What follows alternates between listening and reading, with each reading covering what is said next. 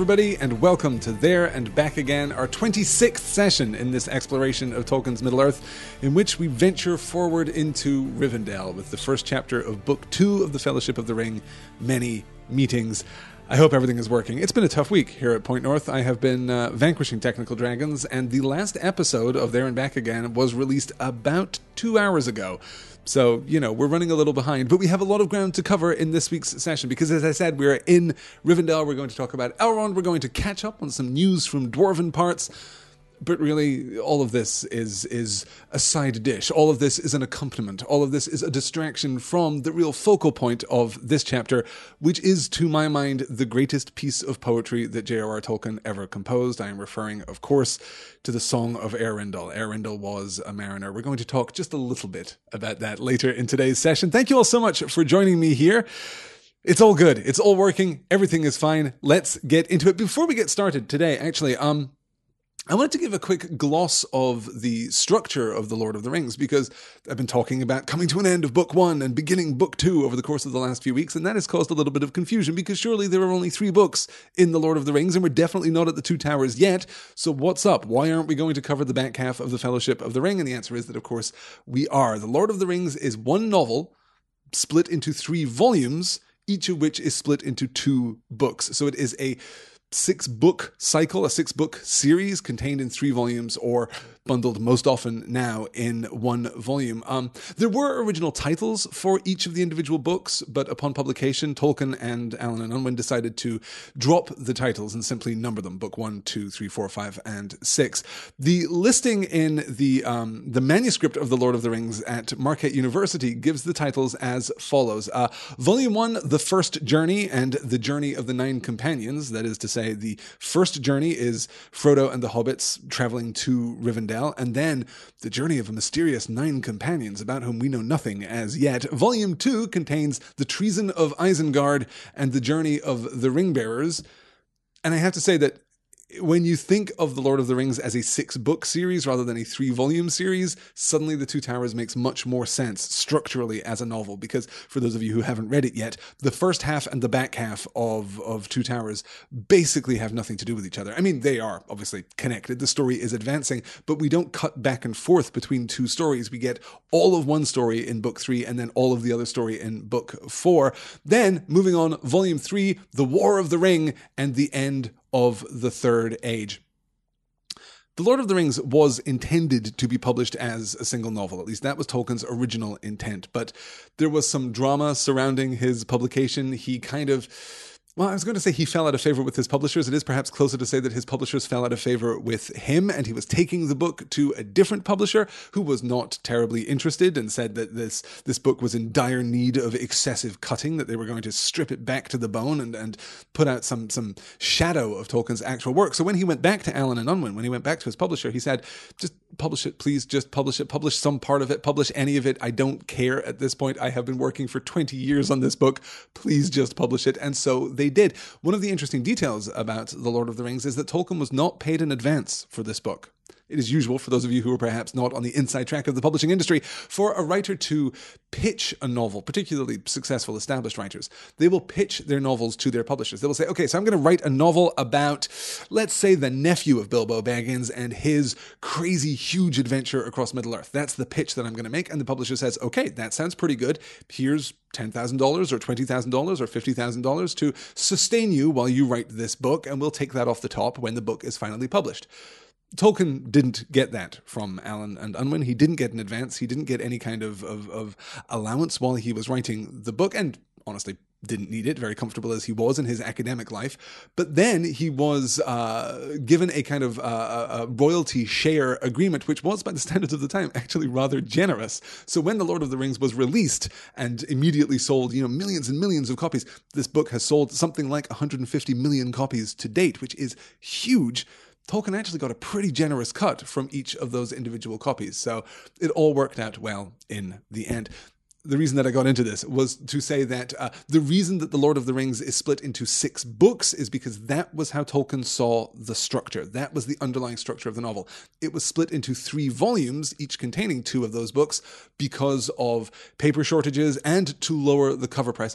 The paper shortages argument is perhaps a little is perhaps a little apocryphal. I'm sure that Allen and Unwin could, had they wanted to, mustered sufficient paper to print the entirety of The Lord of the Rings, but they certainly wanted to keep the individual cost per copy down. That's why they split it into 3 volumes. So the 3 volumes doesn't have... The 3-volume structure doesn't really have a meaningful internal resonance. At least it is perhaps more fair to say that the evident underlying structure of The Lord of the Rings is embodied in the 6-book structure more than it is embodied in the 3-volume structure. That obviously is significant because in this reading, we're moving into the first chapter of the 2nd book. We're moving into the book originally entitled, I always forget the titles of these books, the 2nd book originally entitled The Journey of the 9 Companions begins here with the chapter Many Meetings. And this marks one of those big, important foundational, architectural, structural turning points in the book.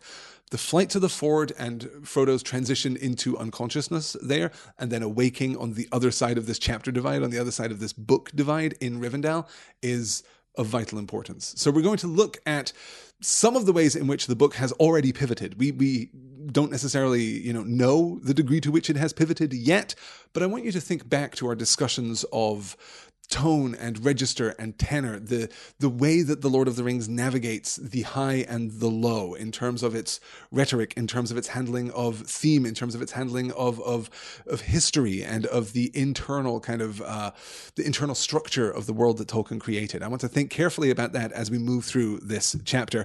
And now I'm realizing that I haven't looked at the YouTube chat in the 10 minutes that I've been broadcasting. Hey, you guys, it is great to have you all here.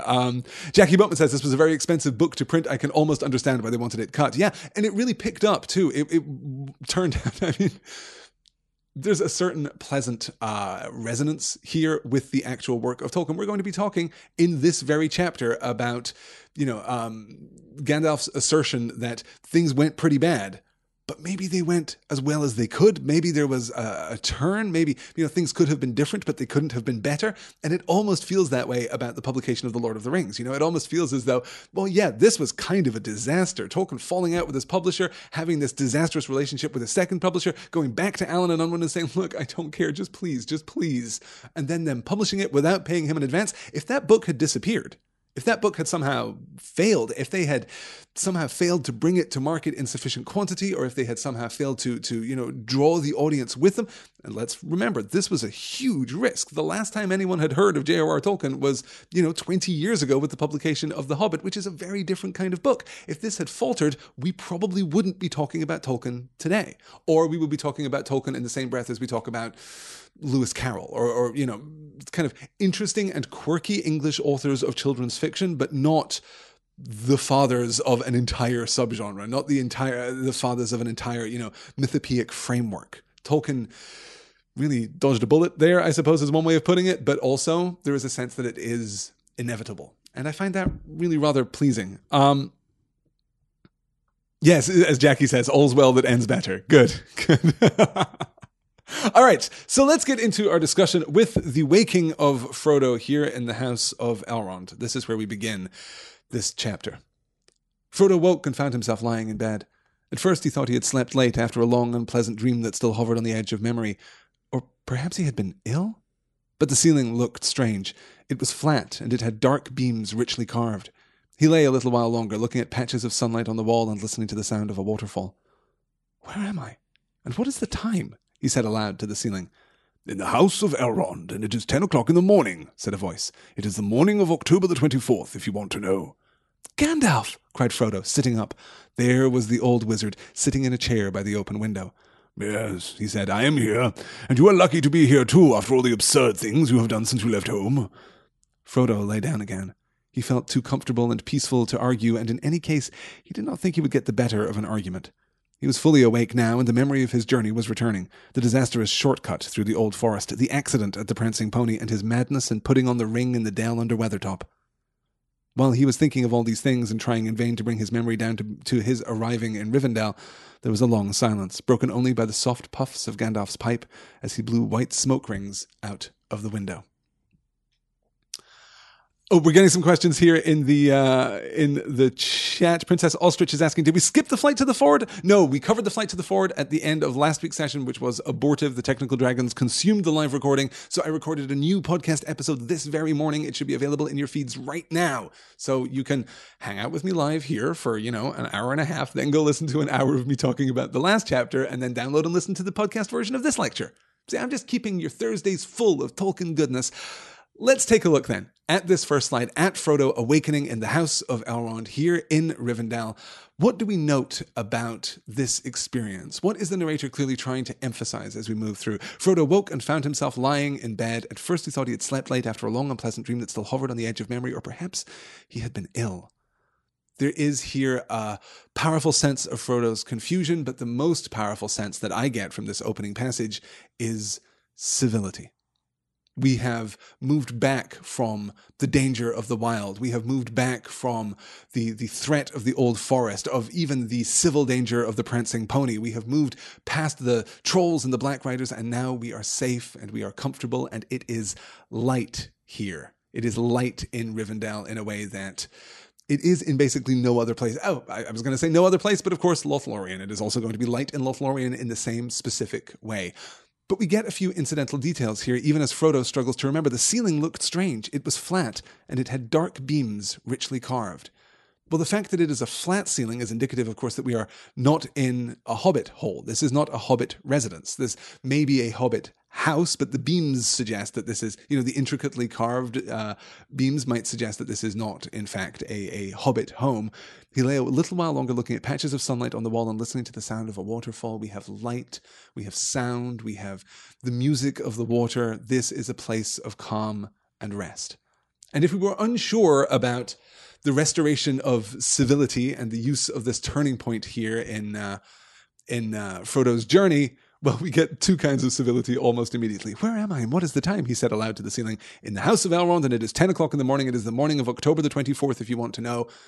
That is civility. Knowing the time, knowing the date, we are back in the civil world. We are back here among settled folks. We are safe once more. And of course, the fact that it is Gandalf speaking and he is sitting at the window, puffing on his pipe, blowing smoke rings, which were used all the way back in The Hobbit as an indicator of comfort and homeliness.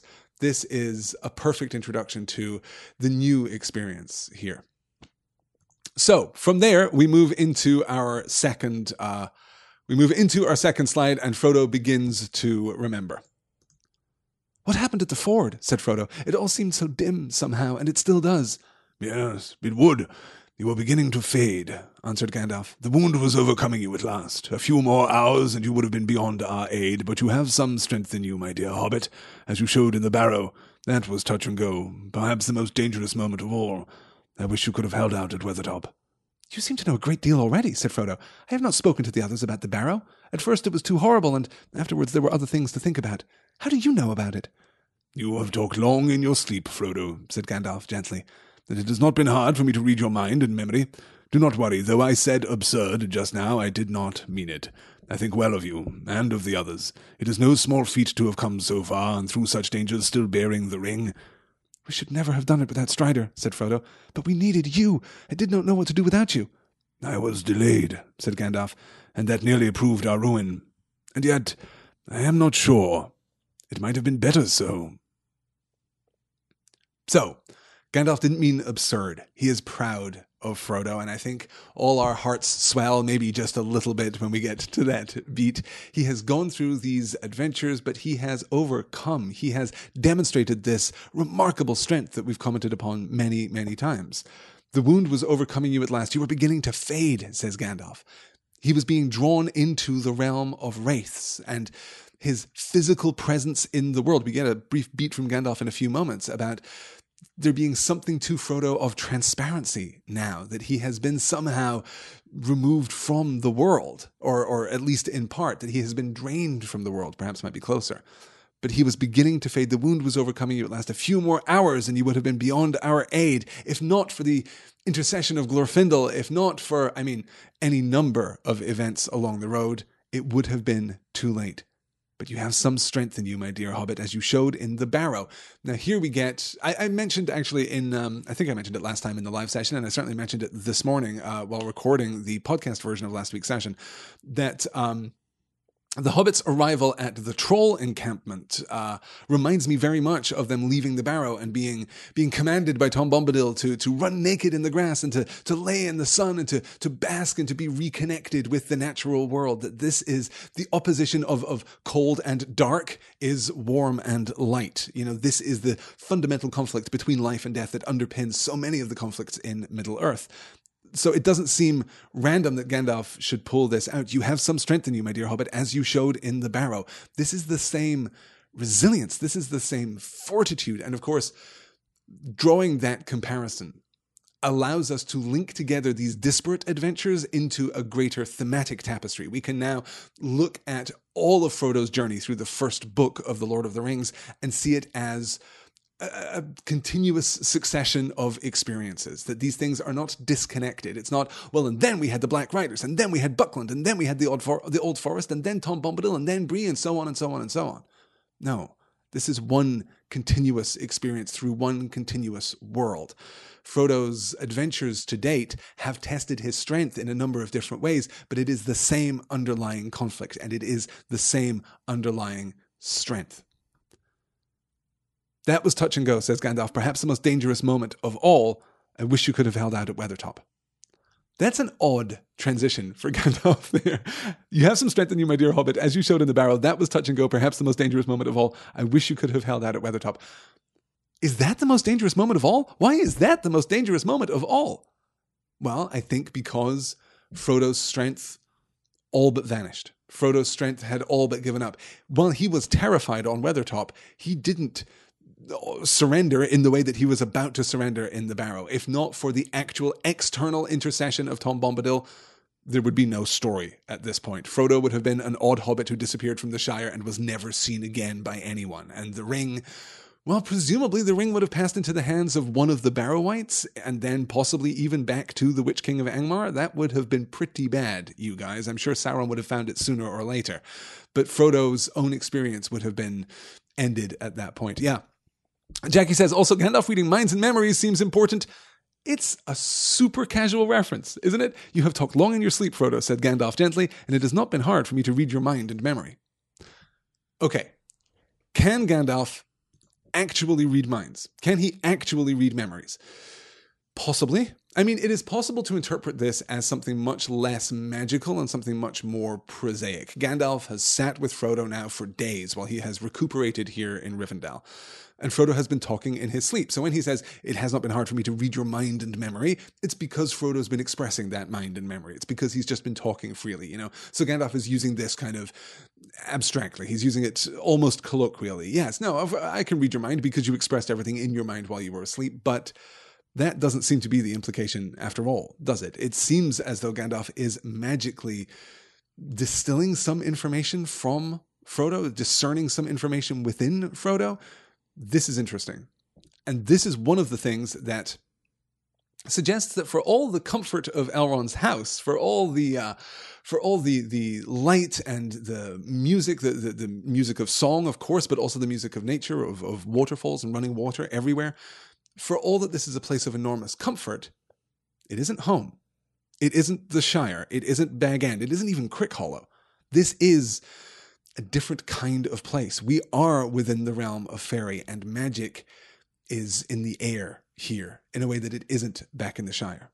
So these careful transitions, I am so in awe of how Tolkien handles this transition into Rivendell, because we do feel so comfortable, we do feel so relaxed, and yet there is this air of super reality, of hyper reality, of some kind of extended, truth that things here are in some sense more real and in another sense less real. They are more than real, perhaps might be the best way to say it. This is Rivendell. This is the house of Elrond Half-Elven. Okay.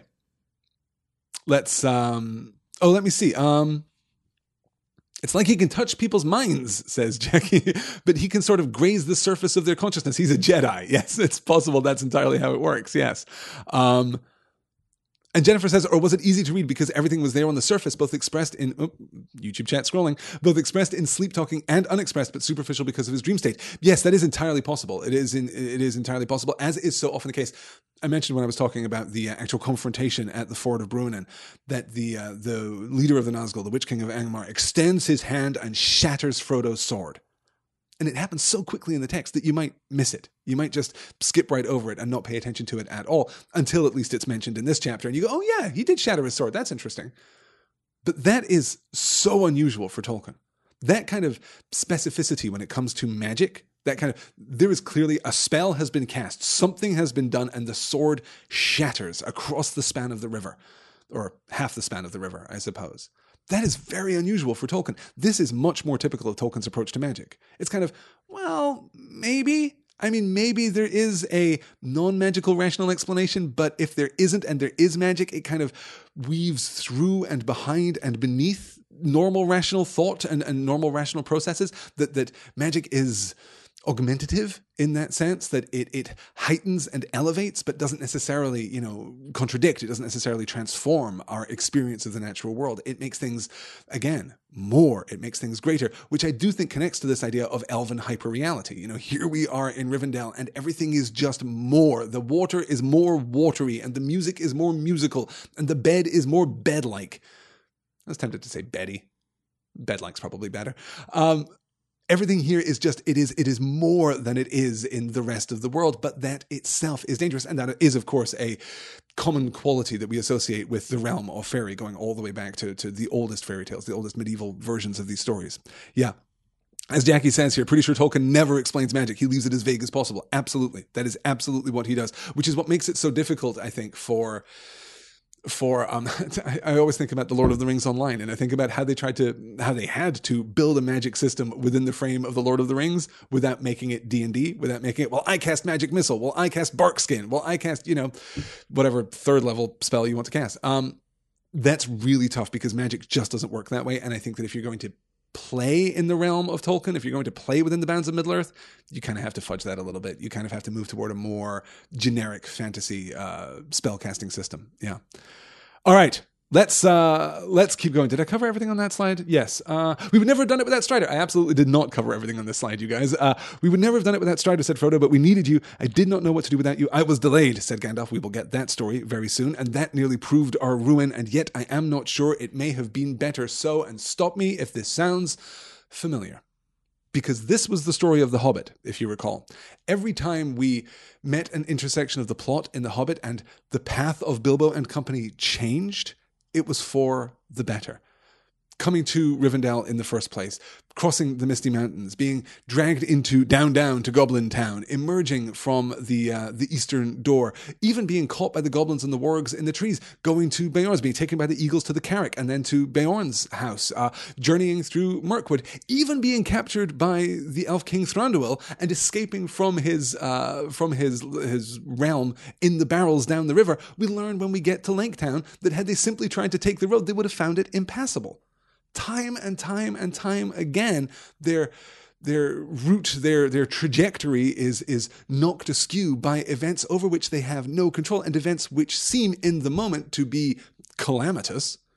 And yet, when we look back at their journey, it could only ever have worked out that way. Or perhaps not. Perhaps it could not only ever have worked out that way. It did work out that way, and that was fortuitous. That was all to the good. That is the eucatastrophic intrusion there. Terrible things happen, but in the end, goodness comes from them. There is some kind of guiding principle behind the journey here, some kind of guiding wisdom, possibly, or the other alternative is that characters possessed of sufficient virtue will always find their way. And that it doesn't matter. That actually, had they not been captured by Thranduil and taken to the realm of the Elven King, had they not, spent their time, if Bilbo had not spent his time, stealing pies and stuff from the cooks of the Elven Kingdom, that they would have found another way, that they would have reached the end of the road in Mirkwood, that it would have been impassable, and they would have found another way through, because ultimately they are virtuous, they are heroic, they are good, they are driving the plot forward. So that's also a possible interpretation, but either way, this is one of the major themes, and yet I am not sure it may have been better so. Could have been different, but it couldn't have been better. That works out all the time. Let me see here. I wouldn't want to be Gandalf's admin assistant, says Shane. Oh, just talking about his delay. Yes, Gandalf was busy, but we're not telling his story right now. No, and I should probably say, although this is perhaps unnecessary now that I am 25 minutes into this live session and I have covered a grand total of 2 slides, I was going to say that this is probably going to be a shorter session because Many Meetings is a great chapter, but it doesn't actually contain that much content. But I couldn't double it up with next week's session because next week is the Council of Elrond. Next week is... We're going to have to buckle up for that. We're going to need some Luna bars and some Powerade. We're going to need to, get through this thing together. I mean, it is brilliant. I love it, but it is also a lot and it is complex and it requires very careful reading. So it turns out that this week's session probably isn't going to be that much shorter anyway, but next week's will be long. I can promise you that. All right, let's keep going and learn about the Black Riders from Gandalf's perspective. Then you know of the Riders already before I met them? Yes, I knew of them. Indeed, I spoke of them once to you, for the Black Riders are the Ringwraiths, the 9 servants of the Lord of the Rings. But I did not know that they had arisen again, or I should have fled with you at once. I heard news of them only after I left you in June, but that story must wait. For the moment, we have been saved from disaster by Aragorn. Yes, said Frodo, it was Strider that saved us. Yet I was afraid of him at first. Sam never quite trusted him, I think. Not at any rate until we met Glorfindel. Gandalf smiled. I have heard all about Sam, he said. He has no more doubts now. I'm glad, said Frodo, for I've become very fond of Strider. Well, fond is not the right word. I mean, he is dear to me, though he is strange and grim at times. In fact, he reminds me often of you. I didn't know that any of the big people were like that. I thought, well, they were just big and rather stupid, kind and stupid like Butterbur, or stupid and wicked like Bill Ferny. But then we don't know much about men in the Shire, except perhaps the Bree-landers. You don't know much even about them if you think old Barliman is stupid, said Gandalf. He is wise enough on his own ground. He thinks less than he talks and slower, yet he can see through a brick wall in time, as they say in Bree. But there are few left in Middle-earth like Aragorn, son of Arathorn. The last of the kings, the race of the kings from over the sea is nearly at an end. It may be that this War of the Ring will be their last adventure. This War of the Ring. Gandalf already foreshadowing what is coming next. This is pretty serious. So here we get some, again, just a couple of really great and engaging perspectives. We're talking about the Black Riders. The Black Riders are the Ringwraiths, the 9 servants of the Lord of the Rings. This is terrible. This is epic. This is huge. But actually, let's not talk about that. Let's talk about Aragorn. It was Strider that saved us, yet I was afraid of him at first. Sam never quite trusted him, I think, not at any rate until we met Glorfindel. And of course, it is brilliant that Sam would not trust this man who is journeying with him. He would not trust one of the big people, but the word of an elf is good enough for Sam Gamgee. Let me tell you, as soon as Glorfindel is like, Strider, no, he's cool, that is enough for Sam, which I really rather adore. And then we get the sense that time has been passing. I've heard all about Sam. He has no more doubts now. And then Frodo begins to break it down. Well, fond is not the right word. I mean, he is dear to me, though he is strange and grim at times. In fact, he reminds me often of you. Hey, Gandalf, you are dear to me. You're strange and grim, but you're dear to me. I didn't know any of the big people were like that. I thought, well, that they were just big and rather stupid, kind and stupid like Butterbur, or stupid and wicked like Bill Ferny. But then we don't know much about men in the Shire except perhaps the Bree-landers, and we, of course, are right with Gandalf. I don't think that any reader of The Lord of the Rings at this point believes Barliman Butterbur to be stupid. Barliman Butterbur is perhaps a little more slow-witted than some of the characters that we will meet, but by no means stupid, and every bit as heroic as any of the hobbits, excepting perhaps Sam. Barliman Butterbur is a man among men. Yes, Becca's calling out, the elves, sir, because Sam loves those guys. We are going to get to elves, sir. We have an elf, sir, in this chapter, and I'm very excited. In fact, it might even be... Oh, no, we've got a couple slides yet before we get to that. So Gandalf knows of the riders. We're learning now that... Aragorn, son of Arathorn, the race of kings from over the sea is nearly at an end. It may be that the War of the Ring will be their last adventure. Again, we get the sense of the passing into myth, the passing into mist, that this time is ending, that whatever comes next, win or lose, it will not be like this. The elves are fading. The Númenóreans are fading.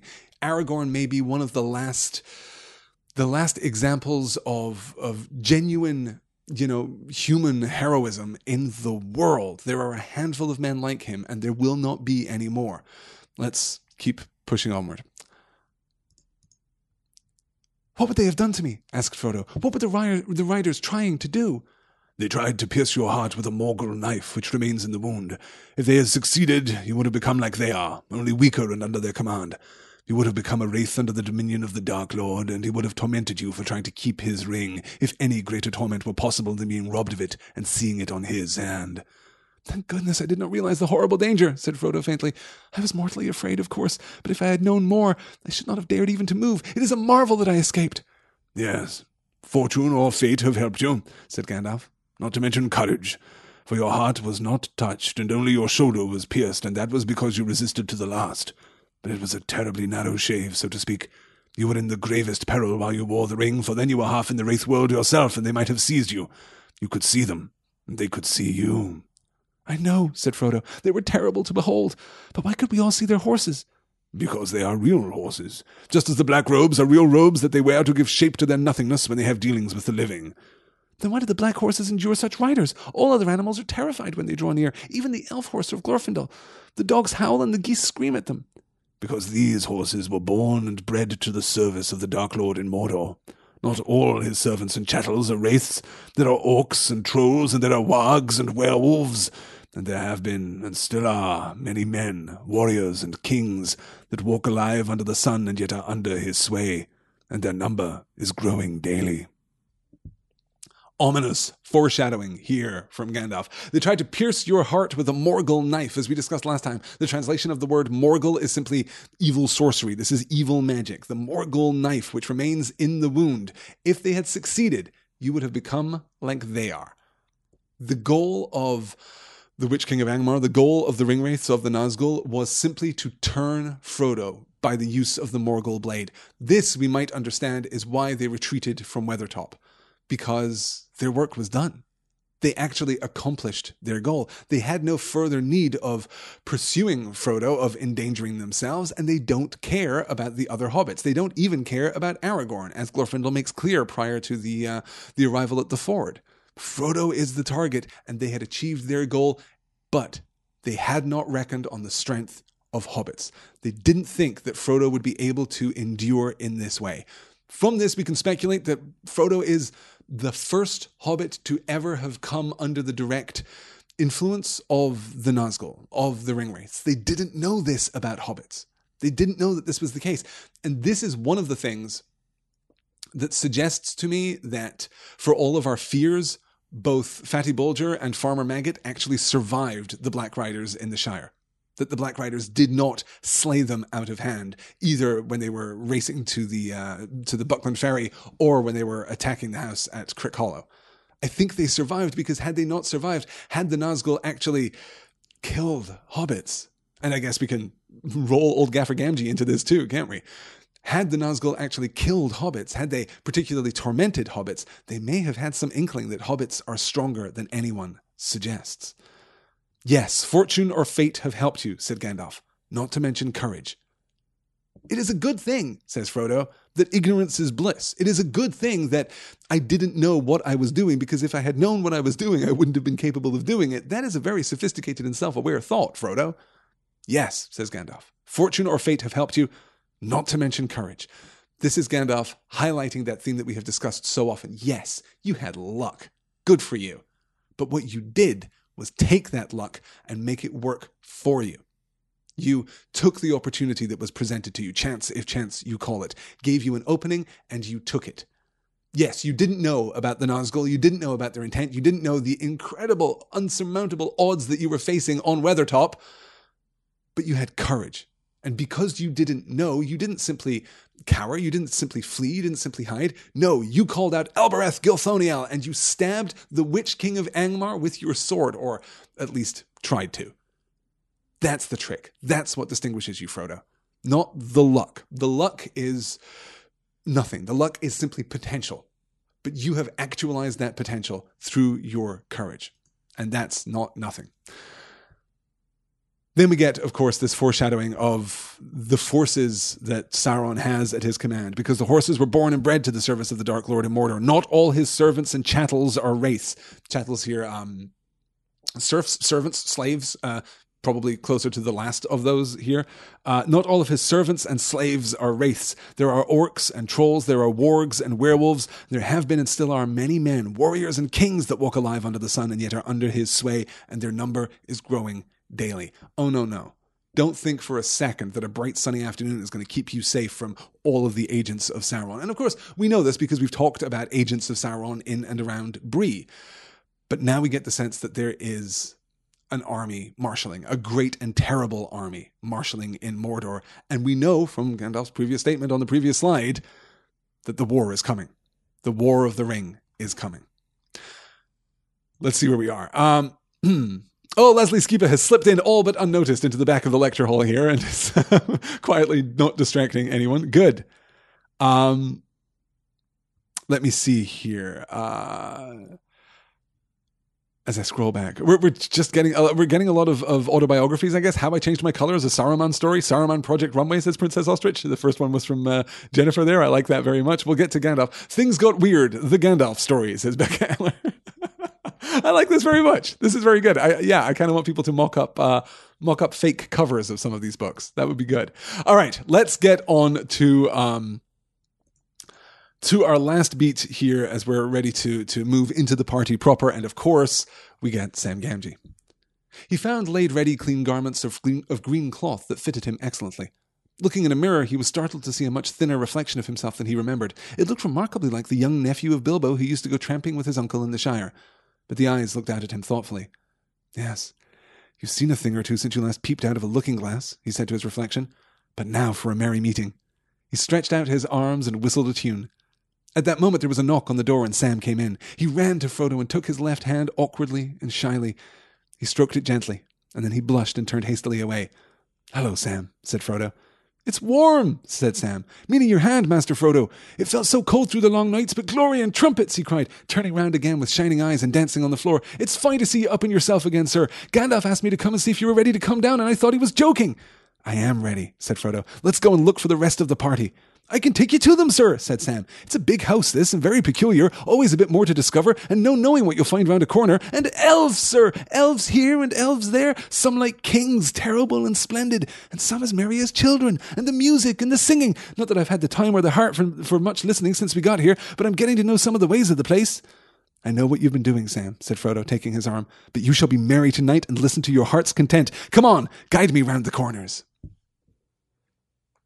I'm sorry, it's just maybe a little dusty in here. Maybe just a little dusty here in the podcast studio. The reunion of Frodo and Sam is a thing of beauty. It is enormously heartwarming. It is very easy, I think, in scenes like this to understand the desire to ship Frodo and Sam, the desire that is to see this as romantic love or even as sexual love between Frodo and Sam. I don't see it that way. I think that to see it that way, to simplify it in those terms, does this relationship a disservice, because the relationship between Frodo and Sam is more than the personal. Frodo here is demonstrating the virtues associated with a good master, and Sam here is demonstrating the virtues associated with a good servant. So while the connection is personal, it is also more than that. It is almost archetypal. And I love very much both of these characters in this moment. The immediacy of the taking of the hand, awkwardly and shyly, he stroked it gently, then he blushed and turned hastily away. And Frodo doesn't point this out. Frodo doesn't even reference this. He doesn't embarrass Sam. He wouldn't embarrass Sam. He just says, "Hello, Sam." And the hello there, Hullo, is a very careful Tolkienian conceit here. He's not saying, "Hello, Sam." He's saying, "Hello." Here, Frodo is condescending to Sam. He's lowering his register so that he can engage with Sam more directly. He is trying to put Sam at his ease. And that is, again, profoundly intimate. Profoundly intimate. "It's warm," said Sam, "meaning your hand, Master Frodo. It felt so cold through the long nights, but glory and trumpets." He's just so excited. "It felt so cold through the long nights" is a lovely beat, because we already know that Sam has been here with Frodo. We already know that Sam has been attentive to Frodo. It felt so cold through the long nights. How would you know that, Sam, unless you were here? But he doesn't tell Frodo this. He doesn't make a big deal out of his companionship, out of his service to his master. He doesn't say, "Meaning your hand, Master Frodo. When I was holding it all through the long nights, it was really cold." He doesn't do that. He just says, it had felt so cold through the long nights. And then later, not that I've had the time or the heart for much listening since we got here. He's not making a big deal out of his service. He's letting this, Skipa calls it out perfectly. Yes, Frodo is code switching to make Sam more comfortable with what might have been him taking liberties by grabbing his hand. Yes, that is absolutely right. Excellently put, Skipa.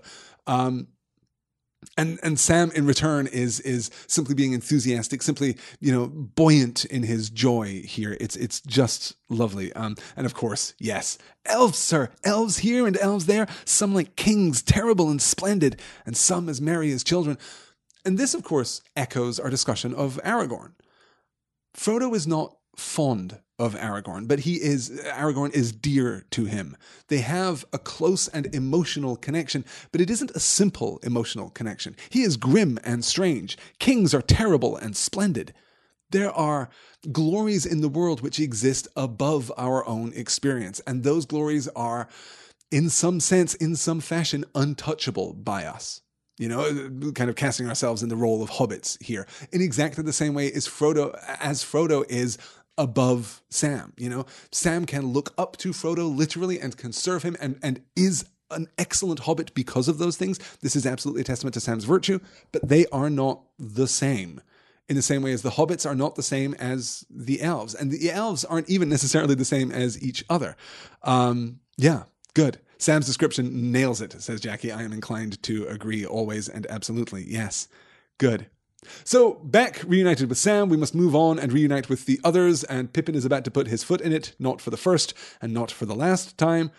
"Hooray!" cried Pippin, springing up. "Here is our noble cousin! Make way for Frodo, Lord of the Ring!" "Hush!" said Gandalf from the shadows at the back of the porch. "Evil things do not come into this valley, but all the same we should not name them.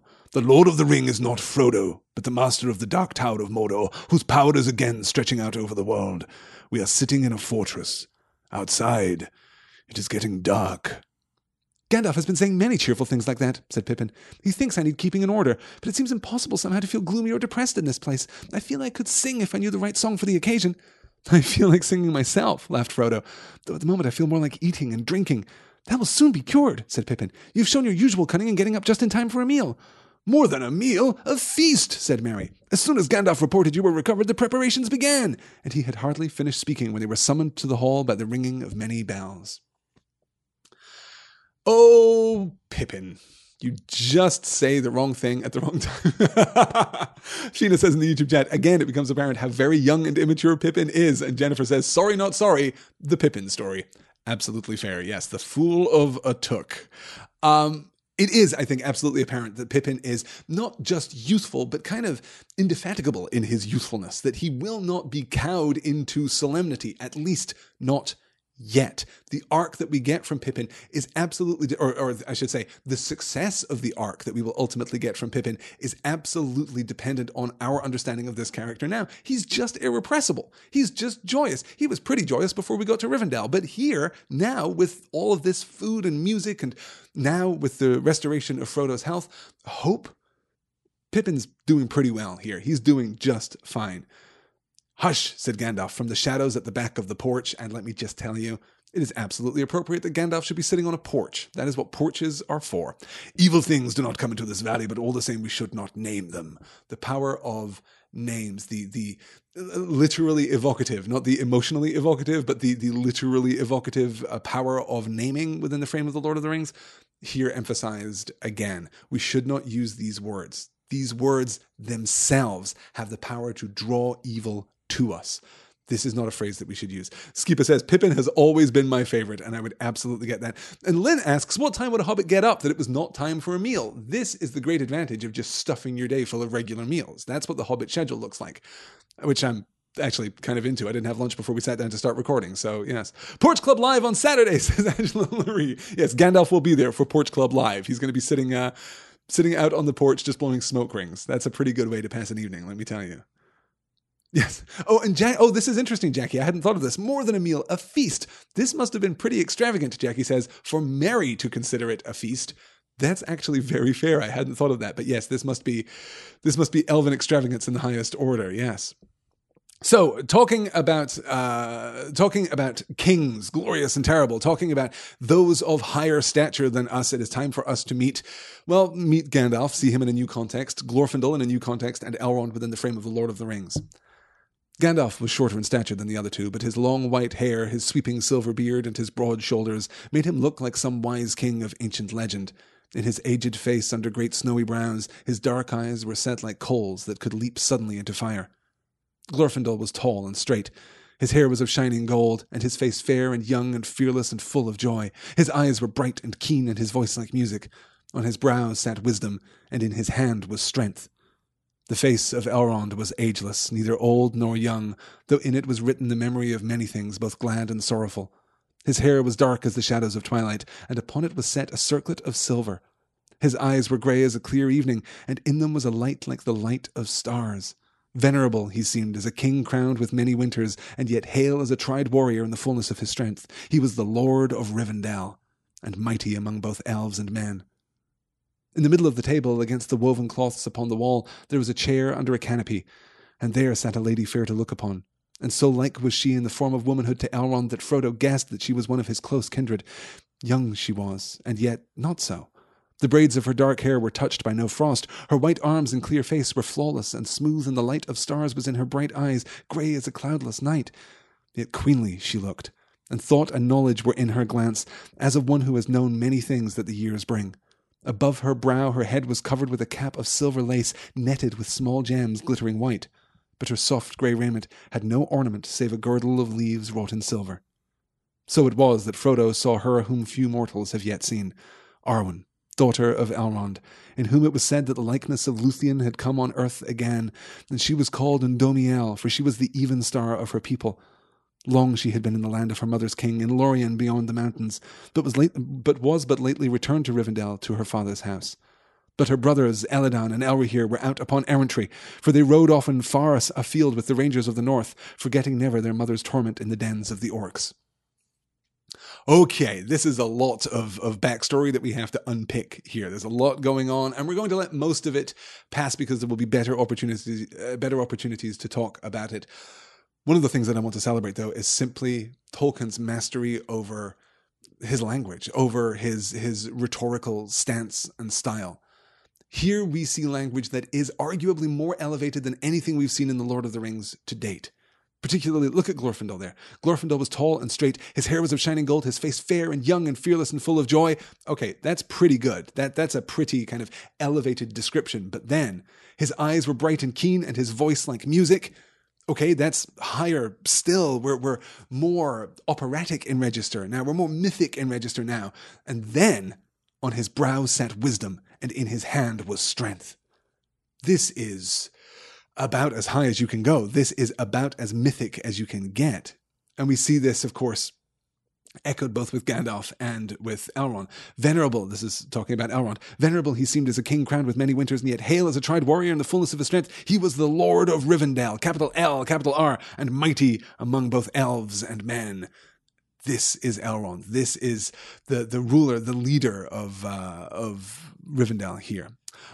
Fair to look upon the Arwen story, says Princess Ostrich. Oh, that's a little sad. We'll get to the story of Arwen's mother. There is an interesting... Yes, Ethan calls it out exactly. Ethan, you're precisely right. On his brow sat wisdom and in his hand was strength. Sounds like it came straight from the Old Testament. You are absolutely right. This is the ultimate kind of evolution of Tolkien's writing style. This is the ultimate evolution of his rhetoric here is quasi-biblical. We see a lot of this in the Silmarillion, but it rarely intrudes with such precision into the Lord of the Rings. Let me see here as I try and catch up with the YouTube chat. Again, you guys, pretty chatty today. Luthien, glimpses of a rich history unknown, says Trig. That's actually really beautiful. Of course, we had Beren and Luthien from Aragorn on Weathertop, and of course, now we see maybe why that was in his mind. Now we see maybe why his heart resides in Rivendell. She was fair to look at. The braids of her dark hair were touched by no frost. Her white arms and clear face were flawless and smooth. The light of stars was in her bright eyes, gray as a cloudless night. So here we're elevating again, okay? So here under a canopy is a woman. She was fair to look upon. And so like was she in the form of womanhood to Elrond that Frodo guessed she was one of his close kindred. Okay, That's basic description. Under that canopy there is a woman. She looks a lot like Elrond. She's probably related to him. Then, young she was and yet not so. Okay, that's a little more archaic. That's a little more arch there. The braids of her dark hair were touched by no frost, and so on and so forth. The light of stars was in her bright eyes, grey as a cloudless night, yet queenly she looked, and thought and knowledge were in her glance, as of one who has known many things that the years bring. Well, thought and knowledge were in her glance is exactly the same as on his brow sat wisdom and in his hand was strength. Above her brow her head was covered with a cap of silver lace netted with small gems. Wait, what? Because the trajectory of the three descriptions that we just had was upward. Gandalf was shorter in stature than the other two, but he had long hair and a beard and his broad shoulders. He made him look like some kind of ancient legend. In his aged face under great snowy brows, his dark eyes were set like coals that could leap suddenly into fire. You see how we move upward there? Gandalf was shorter in stature than the other two. That is a simple statement of fact. That isn't metaphorical in any way. There is no imagery associated with that at all. Gandalf, kind of little compared to the two elves. But then we get his, by the end of the passage, his eyes were set like coals that could leap suddenly into fire. Then Glorfindel was tall and straight. Also a statement of fact. On his brow sat wisdom and on his hand was strength. Pretty great. The face of Elrond was ageless, neither old nor young. And then we elevate again all the way through to, he was the Lord of Rivendell and mighty among both elves and men. Now again, that is not a particularly metaphorical, use of language there. He was the Lord of Rivendell, but the use of the capital L and the capital R and the capital E for elves and capital M for men, I mean, those are, of course, proper usages, but they also emphasize that these are specific and singular things. He was the Lord of Rivendell and mighty among both elves and men. Then we get the transition to Arwen here. And we start again very simply. Here's the description. Oh, she's sitting under a canopy. That's cool. She's kind of looks like Arwen. She's young and ageless. Oh, okay. Thought and knowledge were in her glance as of one who has known many things that the years bring. Above her brow her head was covered in a cap of silver lace netted with small gems glittering white, but her soft grey raiment had no ornament save a girdle of leaves wrought in silver. So are we breaking the pattern that has been established by going up and up and up, and then, also her outfit. We should probably mention her outfit. Or are we somehow completing that push upward by talking about her outfit? Why do we draw attention to her outfit at all? Above her brow, her head was covered with a cap of silver lace netted with small gems glittering white. A silver lace netted with small white gems. This is, elegant. This is not ostentatious. It's not showy. The dwarven version of this would be, gems of every color imaginable under the sun and under the mountain, and it would have been this huge and ornate thing. We'll get the description of Glowin in just a few minutes. But this is simple, and it is understated, and it is elegant. But her soft grey raiment had no ornament save a girdle of leaves wrought in silver. For all that she is, Luthien returned to Earth, for all that she is the fairest person now living in Middle-earth, she is basically the hottest thing you are ever going to see in your life. She's modest. She's humble. And that is a greater virtue. I think it may be considered by some readers to be a somewhat thoughtless transition. Here is Gandalf, who's amazing, and Glorfindel, who's amazing, and Elrond, who's amazing, and Arwen, who's fine, but also hot. And let's talk about her outfit a little bit before we move on. But I don't think that we're talking about her outfit. I don't think the silver net studded with white gems is the important part. It is that it is only a silver net studded with white gems. It is only a soft grey dress with the silver leaves. This, I think, demonstrates her humility, which is also virtuous. Yeah.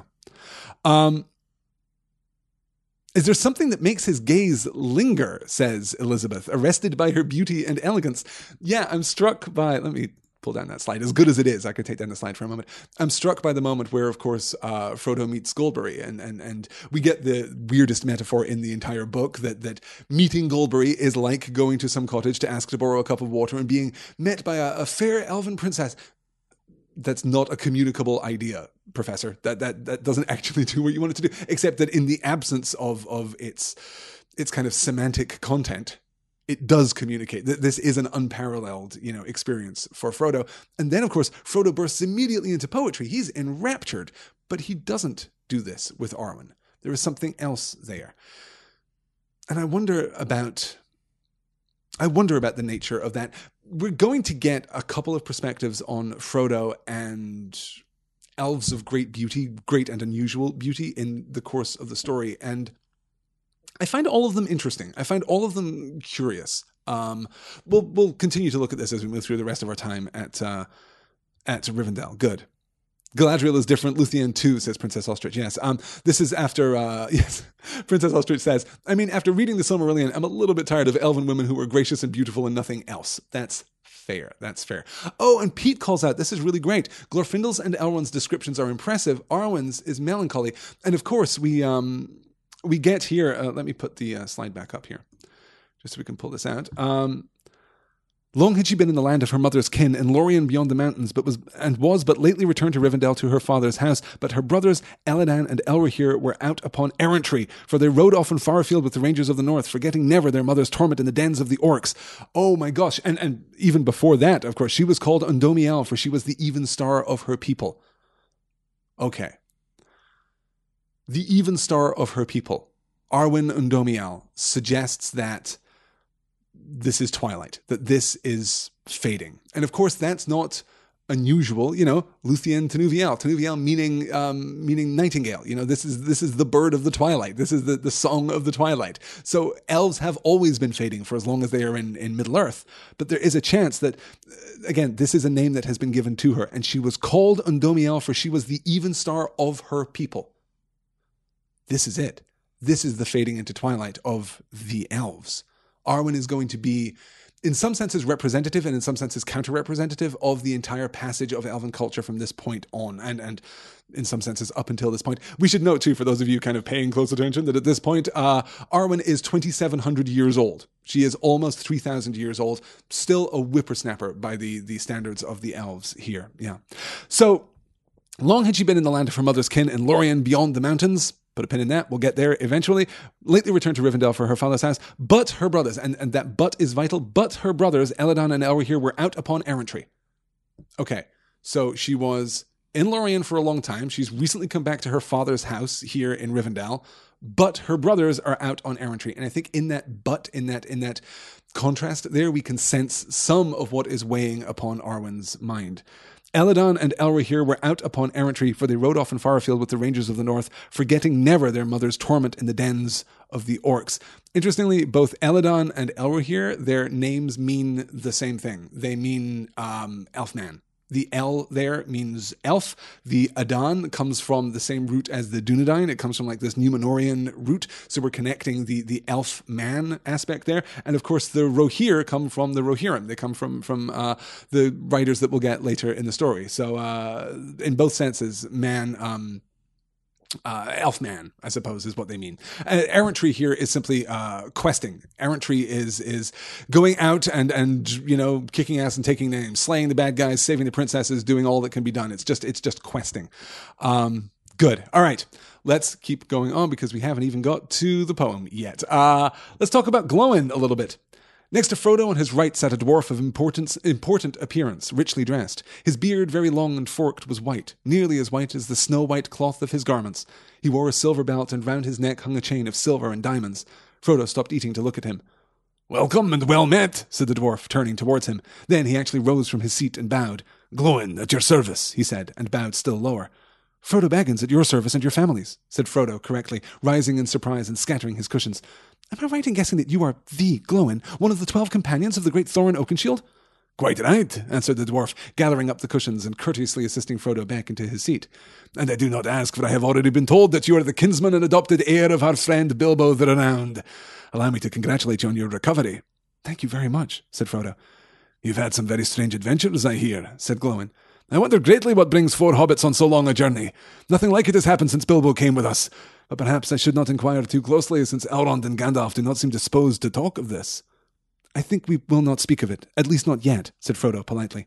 He guessed that even in Elrond's house the matter of the ring was not one for casual talk, and in any case he wished to forget his troubles for a time. "But I am equally curious," he added, "to learn what brings so important a dwarf so far from the Lonely Mountain." Glóin looked at him. "If you have not heard, I think we will not speak yet of that either. Master Elrond will summon us all ere long, I believe, and then we shall all hear many things. But there is much else that may be told." Glóin journeying all the way from the Misty Mountain to visit here in Rivendell. This, just makes my heart glad. This just makes my heart glad. And of course, I was just talking about, the dwarven equivalent of Arwen's outfit would be this ostentatious, bejeweled thing. Next to Frodo on his right sat a dwarf of important appearance, richly dressed. His beard, very long and forked, was white, nearly as white as the snow-white cloth of his garments. Some of you may remember that the dwarves in The Hobbit were color-coded, and that Glóin did, in fact, always wear white. He wore a silver belt, and round his neck hung a chain of silver and diamonds. Frodo stopped eating to look at him. Glóin is pretty important. So here we're reconnecting. We're drawing the comparison here, and this is not dissimilar, really, from our encounter with the trolls. But while the trolls were a fairy tale encounter, both kind of for Bilbo and then absolutely for Frodo and company, this is an encounter of a very different sort, because here we're emphasizing again the civility. Here we're emphasizing again, oh, no. The dwarves are real people. They're from the other side of the mountains. That is a long and treacherous journey, but they're real. There is civilization out there. So we connect with courtesy, not with, well, remember your story, Frodo. I'm the crazy dwarf who ran off with your uncle. No, it's none of that. It's absolute formality. Welcome and well met. Then he actually rose from his seat and bowed. Glóin at your service, he said, and bowed still lower. Frodo Baggins at your service and your family's, said Frodo, correctly. Absolutely nailing the correctly there. This is the formal exchange. Am I right in guessing that you are the Glóin, one of the 12 companions of the great Thorin Oakenshield? It's lovely. It's just lovely. And it's, yes, as Jackie says, the elves are dressed in understated elegance. The dwarves, not so much. Yes, that is fair. Good. Tolkien has a nonsense poem called Errantry. We are actually going to talk about Errantry. This is Trig in Ireland is saying in the YouTube chat. It's a very unusual rhyming scheme. Its very unusual rhyming scheme was borrowed for Bilbo's poem of Eärendil coming up shortly. That's exactly right. This, I think, is actually why this word occurs, because Errantry is a curiously medieval word. It is compatible with the kind of language that Tolkien uses in The Lord of the Rings. And for those of you who perhaps haven't heard this little inscrutable piece of information about the professor, he didn't favor any words that entered English after the year 1500, and by preference would use only those words which entered the English language before the Norman conquest. He didn't like the way that the Norman conquest diluted English with this motley amalgam of French and the other Romance languages. He didn't care for that at all. Older was better as far as Tolkien was concerned, and Errantry is absolutely appropriate. It fits that register beautifully, but it is also a conspicuously kind of chivalric word. It is the kind of word where you might have expected Tolkien to go to an older Anglo-Saxon kind of route, to go to something that is, in its way, simpler. But he doesn't. He uses the conspicuous word errantry there mere pages before getting to Eärendil was a mariner, and I choose to believe that that is a little joke, that is a little reference that he included. They're engaged in errantry, like the poem Errantry, that is the foundation for the poem that you're about to read in a few pages. Yeah. Let me catch up with the YouTube chat here. Oh, we're getting the story of Celebrian. Yes. Okay, Jonathan, I wasn't going to do this, but since you're typing this out so beautifully in the YouTube chat, I will give the gloss here and credit you for it entirely. Celebrian, this is the wife of Elrond, mother of Arwen. Celebrian was on her way to visit her parents in Lothlorien, and she was waylaid by orcs in the Redhorn Pass of the Misty Mountains. She was then tormented by the orcs and received a poisoned wound. Her sons arrived much later to rescue her and had Elrond to heal her, but Celebrian was never fully healed in mind and spirit. Horrified and haunted by the fearful memories of her torture, she no longer desired to remain in Middle-earth and sailed west in the next year. TA 2510, Third Age 2510, this is 500 years ago. 500 years ago, Celebrian passed into the west. She did what all elves ultimately are going to do. It is incredibly sad. Yes, no, it really is. And this is why, there is a certain tragedy and torment. Yeah, I wanted to hold on that until we talk about passing into the West, because I'm aware that I've used that phrase, the elves pass into the West, capital P, capital W, but I haven't really broken that down and explained what that means. So I think we may be talking about that in one of the little Q&A sessions that we're going to be doing, or possibly the roundtable nearly in the future, or nearly in the future, near in the future. Yes, good. Let's move on then to everyone's favorite segment. This is the hottest segment in podcasting. It's Dwarf Update. Let's get Dwarf Update. And what of your own people? Asked Frodo. There is much to tell, good and bad, said Glóin. Yet it is mostly good. We have so far been fortunate, though we do not escape the shadow of these times. If you really wish to hear of us, I will tell you the tidings gladly, but stop me when you are weary. Dwarves' tongues run on when speaking of their handiwork, they say. And with that, Glóin embarked on a long account of the doings of the dwarf kingdom. He was delighted to have found so polite a listener, for Frodo showed no sign of weariness and made no attempt to change the subject, though actually he soon got rather lost among the strange names of people and places he had never heard of before. He was interested, however, to hear that Dian was still king under the mountain, and was now old, having passed his 250th year, venerable and fabulously rich. Of the 10 companions who had survived the Battle of 5 Armies, 7 were still with him: Dwalin, Glóin, Dori, Nori, Bifur, Boffer, and Bombur. Bombur was now so fat that he could not move himself from his couch to his chair at table, and it took 6 young dwarves to lift him. "And what has become of Balin, and Ori, and Owen?" asked Frodo. A shadow passed over Glóin's face. "We do not know," he answered. "It is largely on account of Balin that I have come to ask the advice of those that dwell in Rivendell. But tonight let us speak of merrier things." So here is our dwarf update.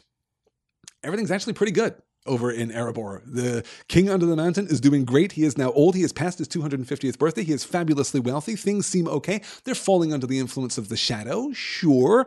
But between, the king under the mountain and the new king of Dale, things seem to be okay. Things seem to be going pretty well. But there is a shadow here. Of course, we should note, for those of you who have forgotten, or for those of you who glossed the Hobbit before we moved into the Lord of the Rings, of the 10 companions who survived the Battle of 5 Armies, the 10 companions, down from 13, Thorin, Fili, and Kili, all died at the Battle of 5 Armies. Dwalin, Glóin, Dori, Nori, Bifur, Boffer, and Bombur are still alive and still with Dian, formerly of the Iron Hills, king under the mountain. But Balin and Ori and Owen are not.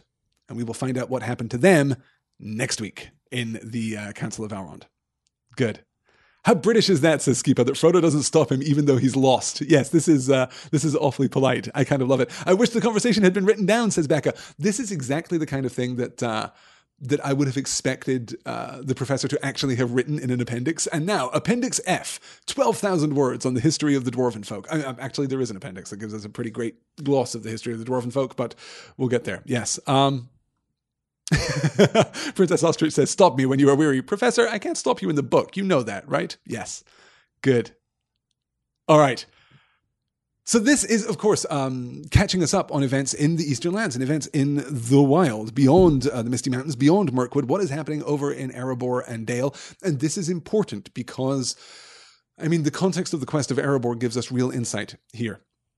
That had the quest of Thorin and company faltered, had they failed to conquer the Lonely Mountain, had they failed to reclaim the Lonely Mountain, had they failed to establish a new dwarven kingdom under the mountain, had they even succeeded in their stated quest and recovered their treasure from Smaug, but left Smaug in the mountain, things would be dire indeed. Things would be grim indeed. Things would be looking really bad for Lothlorien if there was Smaug still under Erebor. That would be disastrous. But instead, catastrophically, I suppose, we have now constructed 2 strong kingdoms here in the east that are serving as a bulwark against the actual, east, the far east, the trackless lands from which Sauron recruits so many of his armies, the armies of men mostly from the east here.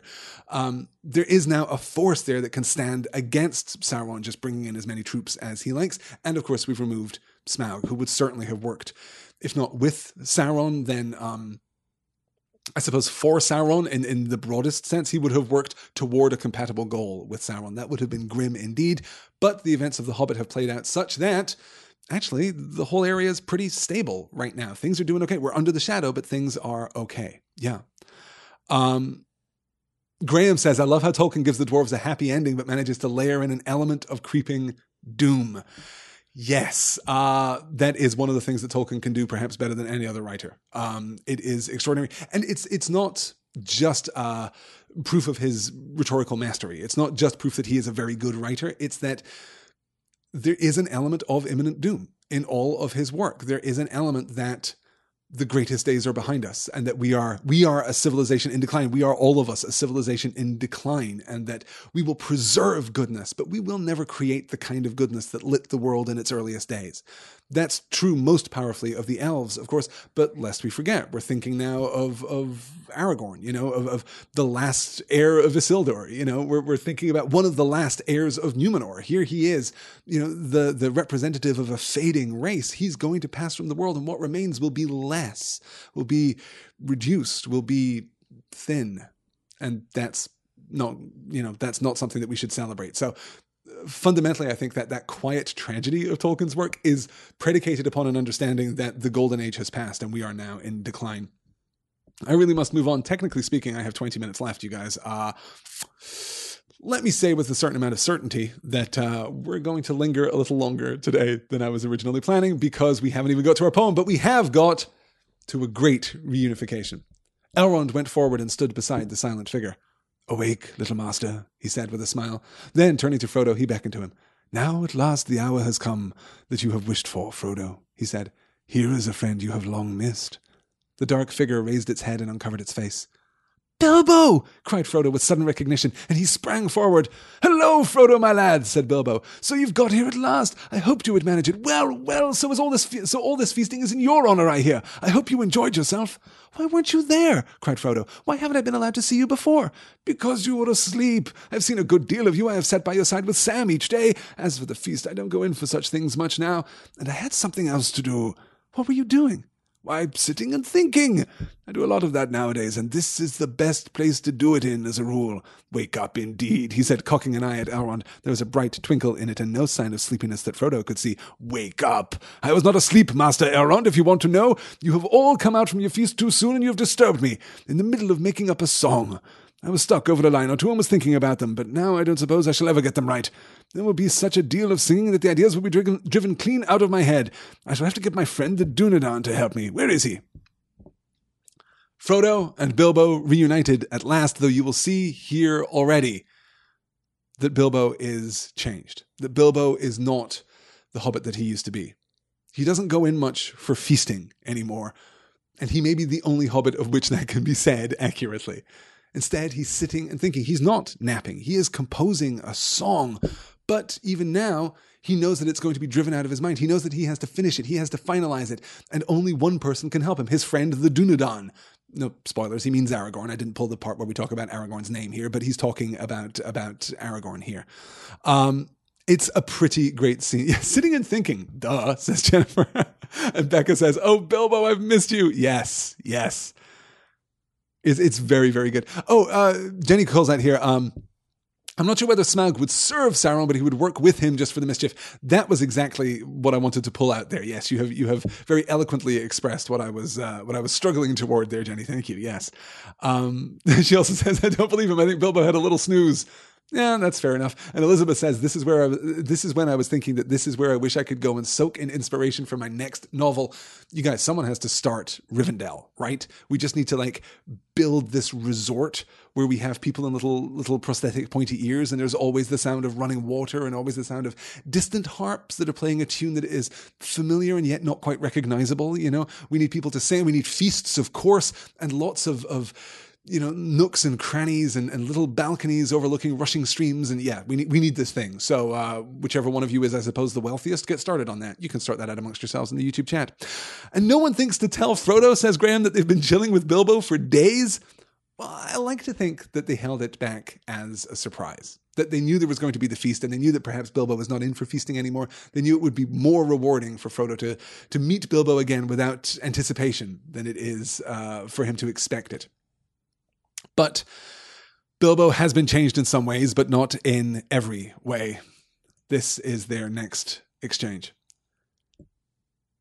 "Have you got it there?" he asked in a whisper. "I can't help feeling curious, after all I've heard. I should like very much just to peep at it again." "Yes, I've got it," answered Frodo with a strange reluctance. "It looks just the same as it ever did." "Well, I should just like to see it for a moment," said Bilbo. When he had dressed, Frodo found that while he slept, the ring had been hung around his neck on a new chain, light but strong. Slowly, he drew it out. Bilbo put out his hand, but Frodo quickly drew back the ring. To his distress and amazement, he found that he was no longer looking at Bilbo. A shadow seemed to have fallen between them, and through it he found himself eyeing a little wrinkled creature with a hungry face and bony, groping hands. He felt a desire to strike him. The music and singing round them seemed to falter, and a silence fell. Bilbo looked quickly at Frodo's face and passed his hand across his eyes. "I understand now," he said. "Put it away. I am sorry. Sorry you have come in for this burden. Sorry about everything. Don't adventures ever have an end? I suppose not. Someone else always has to carry on the story. Well, it can't be helped. I wonder if it's any good trying to finish my book. But don't let's worry about that now. Let's have some real news. Tell me all about the Shire." Frodo hid the ring away, and the shadow passed, leaving hardly a shred of memory. The light and music of Rivendell was about him again. Bilbo smiled and laughed happily. Every item of news from the Shire that Frodo could tell, aided and corrected now and again by Sam, was of the greatest interest to him, from the felling of the least tree to the pranks of the smallest child in Hobbiton. They were so deep in the doings of the Four Farthings that they did not notice the arrival of a man clad in dark green cloth. For many minutes he stood looking down at them with a smile. Though Bilbo has changed, though miles have been put between him and the ring for so long, he still yearns for it. He is still under its influence. We see what could have happened to Bilbo if he had continued to bear the ring. And now he is sorry. I am sorry. Sorry you have come in for this burden. Sorry about everything. Don't adventures have an end? Isn't this ever going to be over? Well, no. You were touched by the ring. You bore the ring of Sauron. You bore the One Ring, and you used it often. And even though you are a hobbit, it has left its mark upon you. Some scars will not heal within the realm of Middle-earth. Sometimes we have to go further afield. He felt a desire to strike him, says Jackie. Yikes. No kidding, right? This is troubling. Though it echoes, I think, Frodo's lack of pity toward Gollum when Gandalf is telling him the story. What a pity he didn't kill the creature, says Frodo. Pity, says Gandalf. We had that whole conversation. Here, it seems as though Frodo feels the same impulse. And of course, the little wrinkled creature with a hungry face and bony, groping hands. I mean, we're reaching toward Gollum there. We're pulling out a certain similarity. Yes, Caroline says, does that description sound like Gollum? Yes, absolutely. Fina asks, does Bilbo really look like this, or is it the ring? I don't think that Bilbo really looks like this. I also don't think that it is necessarily the ring. I think it is a sensitivity on Frodo's part. I think that he is now, partly because of the ring, partly because of bearing the ring for all of this time, and partly because of the wound in his shoulder and the lingering consequence of the Morgul blade, Frodo is a little closer to the Wraith realm than he used to be. We know that from earlier in the chapter when Gandalf was talking about that transparency, and that this might not necessarily be a terrible thing, or not at least a completely terrible thing. This may be more complicated than that, but it isn't natural. It is otherworldly in a very literal kind of sense. And Frodo is a little closer to that realm now than he was before. So it seems to me, at least to my reading, that he is seeing something in Bilbo's nature that is true, something to do with Bilbo's relationship with the ring that is true, but something that isn't literally true in that moment. I will say that beat in the Peter Jackson movies is pretty terrifying. It's overplayed to a point that is actually, for me, very effective indeed. I really like that moment. Good. All right. Poor Bilbo, he's been through some things, says Becca. Yes. I've been through some things. The Hobbit story, says Jennifer. Good. And Jonathan asks, Sauron's corruption tending toward violence. That's interesting, isn't it? Does Sauron's corruption tend toward violence? Yes, but I don't think that that's its primary purpose or even primary vector. Sauron's corruption, whether it's direct or it's the influence of the Morgul blade or it's the influence of the One Ring, the corruption of the shadow seems to push us toward greed and distrust and the desire for power, and violence tends to spring from those things, but I'm not sure that it leads us to a singular... Okay. For example, Smeagol kills Deagol to get the ring. He strangles Deagol there by the riverbank. That is maybe the first, beat of the ring. If we believe that this is the actual influence of the ring over Smeagol at this point, Smeagol strangles Deagol. That is potentially at least evidence of the ring's corruption over Smeagol. Was the violence there the thing that was motivated? Or was it simply the desire for the ring, and violence was the most expedient means of acquiring the ring? I think it's probably more the latter than the former. And I think that making people distrustful, making people greedy, making people, paranoid, making people acquisitive and desirous of power and influence and glory, these things lead to violence, I think, more than the ring actually triggers violence, or more than Sauron's influence triggers violence itself. The myth of greatness, the myth of power. That is what Gandalf talks about when he talks about the ring. No, I should be too tempted to use it. Do not offer me the ring. I should do great things, but then I will succumb. It is power, it's not, yes, give me the ring and I will obliterate my enemies. It is not, give me the ring and I will destroy every orc that has ever sullied the face of the earth beneath the sun. It's not that. It's, I would do great things. The power would be mine.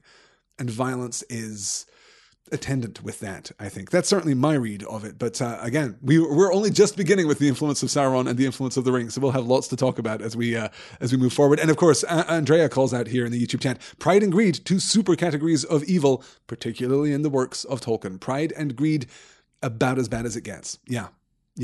Good.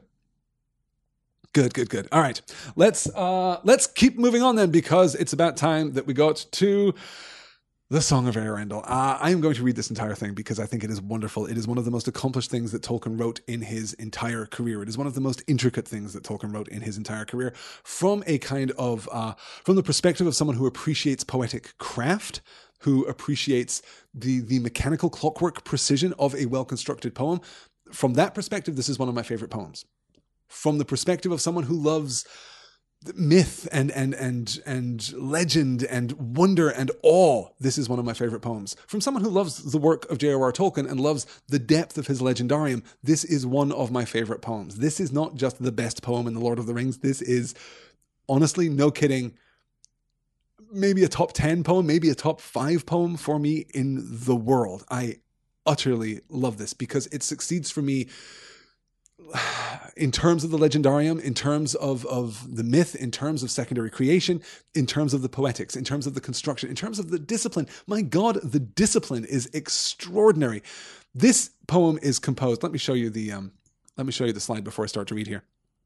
This poem is composed in iambic tetrameter. That is 4 feet of unstressed, stressed syllables. Ba-bum, ba-bum, ba-bum, ba-bum. That's a very simple meter. That's a very simple poetic form. Iambic tetrameter. Eärendil was a mariner. There it is, okay? Very simple. But that is not all that he does here. He invents a brand new meter. This is not a meter that he pulled from medieval poetry. This is not a meter that he pulled from Anglo-Saxon poetry. This is something that Tolkien invents entirely. Trisyllabic assonances. 3 sets of asonic compounds in each set of 4 lines. We also get the rhyme structure. The 2nd and 4th line in each quartet rhyme, as do the end of the 1st line and the beginning of the 2nd line in every pair. He has these internal compound rhymes too. Eärendil was a mariner that tarried in Narverni, and he built a boat of timber felled in Nimberthel to journey in. I mean, that is spectacular. And then to maintain that over the course of the entire poem is, my God, extraordinary. And yet, this was not the poem that was supposed to appear in this part of The Lord of the Rings. Let me recap here. The Song of Eärendil is arguably, I think, the foundation of Tolkien's entire mythology. The first version, after he came upon a reference to Eärendil, an angel in Anglo-Saxon text, well, he came upon that word. He was inspired to write a poem called The Voyage of Eärendil, the Evening Star. He did this in 1914, by the way, at the age of 22. While studying at Oxford during this period, Tolkien had developed the language Quenya. He had written the elven language Quenya. And then, and of course, I'm sure most of you know this, but if you don't, this is going to blow your minds. He had made up this language, this elvish language Quenya, and decided, hey, in order to explain this language, I should probably have a mythology about the characters and the peoples who spoke this language. All of The Lord of the Rings, The Hobbit, The Silmarillion flows forth from that creative impulse. The language came first, and alongside the language, the poem, The Voyage of Eärendil, the Evening Star. Now, that poem doesn't actually resemble this poem in any way. It has an entirely different form, an entirely different structure. And of course, because it was Tolkien, he went back to the Eärendil idea, to the Eärendil story, as distinct from the Eärendil poem, again and again and again through the course of his career. The Eärendil poem is where we first get mention of Valinor. It's where we first get the mention of the 2 trees, the gold and the silver trees. That's where those ideas show up for the first time. Again, later, foundational to the Silmarillion.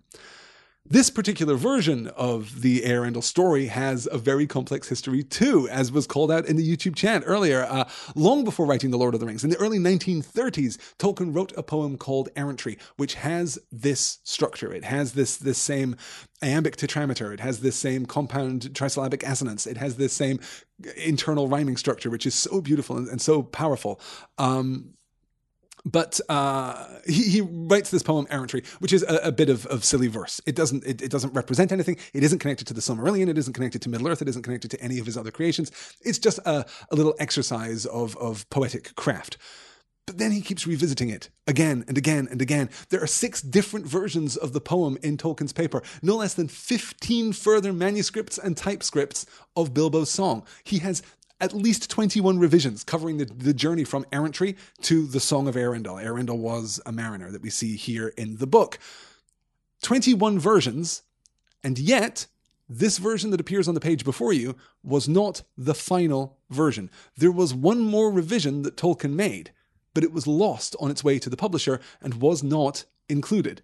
So this version that we get is actually the penultimate version, which I think is pretty impressive, actually. And we should say that can feel as though, well, this isn't Tolkien's vision, this isn't what he wanted, but he did choose not to revise the poem for the 1965 second edition of The Lord of the Rings. So he could have gone back and changed it, as he went back and changed many things throughout the span of the novel, but he didn't change this. So it's possible that in the end, this penultimate version grew on him.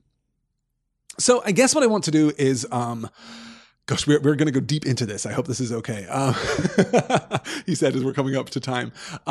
Yes, and we'll get to Angela says, and Aragorn just suggests a green stone. Yes, but the green stone is very important. We'll definitely get that. Yes.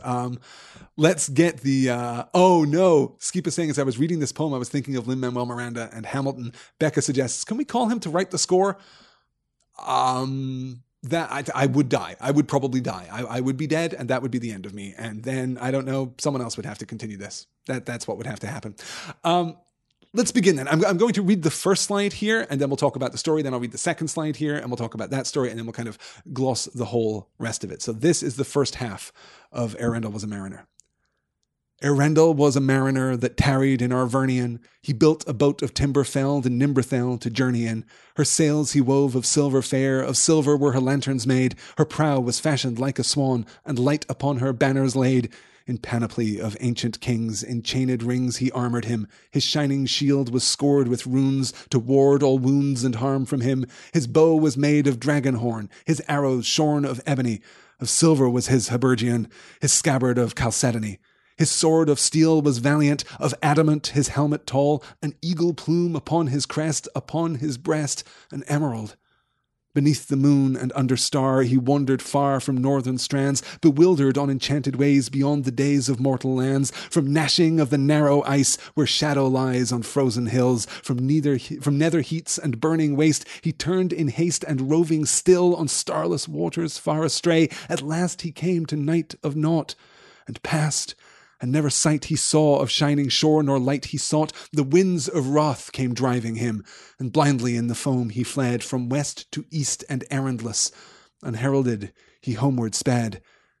There, flying, Elwing came to him, and flame was in the darkness lit, more bright than light of diamond, and fire upon her carcanet. The Silmaril she bound on him, and crowned him with the living light, and dauntless then, with burning brow, he turned his prow, and in the night, from other world beyond the sea, there strong and free a storm arose, a wind of power in Tarmanal, by paths that seldom mortal goes. His boat it bore with biting breath, as might of death across the grey and long forsaken seas distressed. From east to west he passed away. Through Evernight he back was borne on black and roaring waves that ran o'er leagues unlit and foundered shores that drowned before the days began, until he heard on strands of pearl, where ends the world the music long, where ever foaming billows roll the yellow gold and jewels wan. He saw the mountain silent rise, where twilight lies upon the knees of Valinor, and Eldamar beheld afar beyond the seas. So this is the first half, basically, of Earendil's poem. Earendil is the son of Tuor and Idril. He is raised in Gondolin before the fall of Gondolin. Earendil is 7 years old when Gondolin is sacked. And if any of this sounds like proper noun word salad, don't worry. None of this is particularly relevant. There will be elements of this that will come back in later in the story, and there will certainly be elements of this that will come back in by the time we read the Silmarillion. So Earendil is 7 before Gondolin falls, and we've had reference made already within The Lord of the Rings and The Hobbit to the fall of Gondolin. He's almost killed by his mother's treacherous cousin Maeglin, who had betrayed Gondolin, but is saved by his father. He then goes and lives in Arvernian by the mouth of the river Sirion. Earendil later becomes the leader of the people, and he marries Elwing, the daughter of Dior, who is the son of Beren and Luthien. So we're connecting Beren and Luthien all the way down here to Earendil and to Elwing. So Earendil marries Elwing. Then they have 2 sons, Elros and Elrond. That's right, that Elrond, the Elrond. Elrond half-elven, Elrond of Rivendell, is the son of Earendil, about whom Bilbo is singing, chanting. Earendil builds a ship and he goes forth into the world. He's going west of Middle-earth. He's trying to get to Valinor, okay? And he leaves Elwing at home with the Silmaril, with the precious, magical jewel that Beren had taken, that Beren of Beren and Luthien had taken from Morgoth at the end of their story. So Beren takes the Silmaril from Morgoth. He comes to Arvernian. The Silmaril is passed down it comes to Arvernian, is passed down to Elwing. Earendil goes off sailing. He leaves Elwing at home. Earendil has no luck. He has no luck trying to find it. Beneath the moon and under star, he wandered far from northern strands, bewildered on enchanted ways beyond the days of mortal lands. From gnashing of the narrow ice, by the way, is my favorite word in Tolkien's work. The narrow ice that he refers to here is the crashing sheets of ice at the pole. That is the Hel Caraxa. That is the best word that Tolkien ever invented, in my humble opinion. From gnashing of the narrow ice where shadow lies on frozen hills, from nether heats and burning waste he turned in haste, and roving still on starless waters far astray, at last he came to night of naught, and passed, and never sight he saw of shining shore nor light he sought. He's out there for years, and he can't find Valinor. So he turns around. He starts coming home. The winds of wrath came driving him, and blindly in the foam he fled from west to east, and errandless, unheralded he homeward sped. But, and this is the part that's missing from the poem, tragedy has befallen Elwing. The Silmaril is wanted here by this point. The sons of Feanor are searching for the Silmaril. They attack the people living in Arvernian. They kill basically everybody. Elwing escapes by jumping into the sea. She flees with the Silmaril because she doesn't want it to be taken by the sons of Feanor. She leaps into the sea where Ulmo, the Vala of the ocean. We've talked before about the Valar and the way that they have dominion over certain parts. Or, no, not dominion. Tolkien would not have liked that. The way that they are representative of certain parts of Middle-earth. Ulmo is the Vala of the ocean. He bears Elwing up out of the waves and transforms her into a bird, and she sets off across the ocean to find Earendil. She bears him the Silmaril. The Silmaril she bound on him and crowned him with the living light, and dauntless then with burning brow he turned his prow, and in the night from other world beyond the sea there strong and free a storm arose, a wind of power in Tarmanel. So she places the Silmaril on Earendil's brow, and suddenly a storm arises, and the path is made clear. Through ever night he back was borne on black and roaring waves that ran o'er leagues unlit and foundered shores that drowned before the days began, until he heard on strands of pearl, where ends the world the music long, where ever foaming billows roll the yellow gold and jewels wan, he saw the mountains silent rise, where twilight lies upon the knees of Valinor, and Eldamar beheld afar beyond the seas. So he finds it. And that's the end of the first half. I hope you guys are enjoying this as much as I am. I am having, no kidding, the time of my life. I adore this poem very much. If there's any of the language that you want me to clarify too, let me check actually the YouTube chat to make sure that there isn't. It's Beren and Luthien's all the way down, says Skipa. Again, foundational, right? Foundational myths for Tolkien. Beren and Luthien, Earendil, the Silmarils, I suppose, to a certain extent, Valinor and the Two Trees. Yeah. Pete says hearing this read aloud really brings home that, hey, this is meant to be read aloud. That is absolutely true. That is absolutely true. Yeah. Oh, yeah. And Trig is saying here that errantry may be silly fluff, but it's clever and fun silly fluff. No, it's incredibly clever. That's the thing about errantry, is that he's absolutely using this structure. It's incredibly complex and demanding. It's just, it's ultimately insubstantial. But as an exercise, it is staggering. It is absolutely bewildering. It is just beautiful. Yeah. Women in Tolkien, says Jackie Boatman, aren't great at staying home. Completely agree. I'm kind of super into that, let me tell you. All right, let's move on to the next slide here. So, he has crossed the ocean, he has Elwing, he has the Silmaril, he has now found his way to Valinor. What's next for Eärendil? A wanderer escaped from night, to haven white he came at last, to Elvenhome, the green and fair, where keen the air, where pale as glass beneath the hill of Ilmarinen, a glimmer in the valley sheer, the lamplit towers of Tirion are mirrored in the Shadowmere. He tarried there from errantry, and melodies they taught to him, and sages old him marvels told, and harps of gold they brought to him. They clothed him then in elven white, and 7 lights before him sent, as through the Calicarian to hidden lands forlorn he went. He came into the timeless halls, where shining fall the countless years, and endless reigns the elder king in Ilmarinen on mountain sheer. And words unheard were spoken then, of folk and men and elven kin, beyond the world where visions showed forbid to those who dwell therein.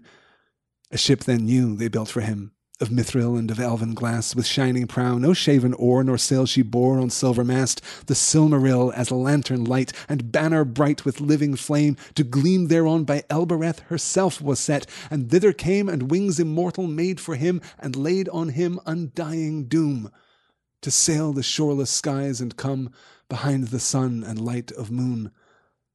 From Evereven's lofty hills, where softly silver fountains fall, his wings him bore a wandering light beyond the mighty mountain wall. From a world's end there he turned away, and yearned again to find afar his home through shadows journeying, and burning as an island star on high above the mists he came, a distant flame before the sun, a wonder ere the waking dawn, where grey the Norland waters run, and over Middle-earth he passed, and heard at last the weeping sore of women and of elven maids in elder days, in years of yore. But on him mighty doom was laid, till moon should fade, an orbed star to pass and tarry nevermore on hither shores where mortals are, for ever still a herald on an errand that should never rest, to bear his shining lamp afar, the Flamifar of Westerness. So, having arrived in Valinor, Eärendil realizes that he has passed beyond the mortal realm, that the Silmaril has taken him not just to a place in the world, but a place fundamentally beyond the world. So he's driven forth by the tragedy that's happened in Arvernian. He's grieving horribly. He seeks Valinor. He finds it. It's everything that he expected. But because of Eärendil, because he had undertaken this errand on behalf of men and elves, because he had done this thing for the good of the world, not for his own sake, Manwe the Vala refuses to kill him out of hand. This is the standing punishment for any mortal or immortal, any child of Iluvatar who seeks the shore of Valinor. It's death, out of hand. But not for Eärendil. Also, because Eärendil and Elwing are descended from elves and men, they get to choose what they want. They get to choose, do they become elves? Do they become men? Elwing chooses to be one of the elves. And Eärendil, though he would have preferred to be a man, also chooses to be an elf. Then, finally, he is elevated. This new ship is constructed for him, and he is raised up into the sky. This is, I talked a long time ago about one of the primary functions of myths being the explanation of the natural world, and there are lots of myths about the morning star. But Eärendil is the morning star here in the Tolkienian concept of the universe. Here for Middle-earth, Eärendil, the morning star itself is the Silmaril shining on the brow of Eärendil as he passes across the sky in his ship. This is the doom that is laid upon him. But on him mighty doom was laid till moon should fade. Till moon should fade forever, an orbed star to pass and tarry nevermore on hither shores where mortals are. You don't get to come back. You're up there. You are the star. You have to journey and give hope and give inspiration to all those beneath you. Forever still a herald on an errand that should never rest, to bear his shining lamp afar, the flammifer of Westernesse. This is that account. This is this the creation myth, a fragment of the creation myth, that explains the world around, excuse me, that explains the world around the men and elves and hobbits, though clearly Arendelle is, an ancient story. Yeah. Good. Let me see here as I scroll back through the YouTube chat to see what is happening here. Perfect melding of myth and poetry, breathtaking beauty, says Angela Louise, summing it up perfectly, probably. Shane Diener says, you can't leave Fairy unchanged. At least he gets a kind of happy ending. Yes, that is crucial. You don't get to come back. Once you have gone into the realm of Fairy, and for all that we talk about Fairy existing within Middle-earth, it doesn't. Not really. It is more Fairy. Rivendell is more like the realm of Fairy than the Shire or, other parts. You can make those transitions within the frame of Middle-earth, but that's not real Fairy. This is the remnant of Fairy that is brought with the elves. Yeah. Good. Venus the Morning Star, says Trig. Absolutely. That's it. It's really quite beautiful. Really quite beautiful. Jonathan Nash says, but is it a creation myth when there are characters in the world that are aware of it and knowing the stories to be true? Well, this is interesting. Tolkien's intent was never to write a creation myth for Middle-earth, per se. Tolkien's intent was to write a creation myth for us, for England. So when he's specifically England, I'm not being, horribly, geographically biased there. He was specifically lamenting the absence of a kind of cultural aggregate mythology for England specifically. And he wanted to create one. And that was part of the influence that led him to write the Silmarillion, to prepare all of this material. So it is a creation myth, not from the perspective of the elves, who were of course there and who know this to be true. And hey, we've hung out with the Valar like 100 times. And also there's Gandalf. He's a Maiar. He's a Maya. Excuse me. I got to get my singular and plural pronouns right. He's just hanging out over there. We remember these things happening. Literally, I am the son of Arendelle about whom you are singing. Yep, that's him right up there. That's Venus in the morning sky. That's where he is. It's not a creation myth for the elves or even for the men who occupy Middle-earth. It is a creation myth for us. So that's the kind of qualification that I would draw there. All right, let's move on, because believe it or not, having discussed Arendelle was a mariner, and God knows I could do another half an hour on that, we're still not finished. We have a little more to do. So let's move on to the next slide. It is not easy for us to tell the difference between two mortals, said the elf. Nonsense, Lindir, snorted Bilbo. If you can't distinguish between a man and a hobbit, your judgment is poorer than I imagined. That is different as peas and apples. Maybe. To sheep, other sheep no doubt appear different, laughed Lindir, or to shepherds, but mortals have not been our study. We have other business. I won't argue with you, said Bilbo. I am sleepy after so much music and singing. I'll leave you to guess if you want to. He got up and came toward Frodo. Well, that's over, he said in a low voice. It went off better than I expected. I don't often get asked for a second hearing. What did you think of it? I'm not going to try and guess, said Frodo, smiling. You needn't, said Bilbo. As a matter of fact, it was all mine, except that Aragorn insisted on my putting in a green stone. He seemed to think it important. I don't know why. Otherwise, he obviously thought the whole thing rather above my head, and he said that if I had the cheek to make verses about Arendelle and the House of Elrond, it is my affair. I suppose he was right. I don't know, said Frodo. It seemed to me to fit somehow, though I can't explain. I was half asleep when you began, and it seemed to follow on from something I was dreaming about. I didn't understand that it was really you speaking until near the end. Lindir, says Jennifer, is hella snooty. That he is, yes. It is not easy for us to tell the difference between two mortals. To sheep, other sheep no doubt appear different, or to shepherds, but mortals have not been our study. We have other business. Thanks, Lindir. Great, good job. And Jackie says, lol, good point. Aragorn, yes, this is exactly what I was saying. If I had the cheek to make verses about Arendelle in the House of Elrond, it is my affair. I suppose he was right. Hey, attention, ladies and gentlemen, I am going to interrupt the festivities right now to sing you a song that I have written about our host's dad. Yep, that's the one up there in the sky. Let me tell you about Arendelle. I do like, by the way, very much that Tolkien gives Bilbo the credit for what he even acknowledged was the most complex poem that he ever wrote. Tolkien actually, in a couple of his letters, refers to this poem and says, yeah, I did it. I'm never doing it again. I'm never writing in that form again. Are you kidding me? That was way too difficult. So I like that he has, having accomplished this incredible feat, now hands off the responsibility for it, the credit for it to Bilbo. That's really rather good. So, and Aragorn's ancestor too, says Jackie. Yes, absolutely. We're connecting back through both sides here. Yes. the genealogy is slightly complicated when you're dealing with elves here too. But yes, for those of you who recall, Arendelle is a direct ancestor.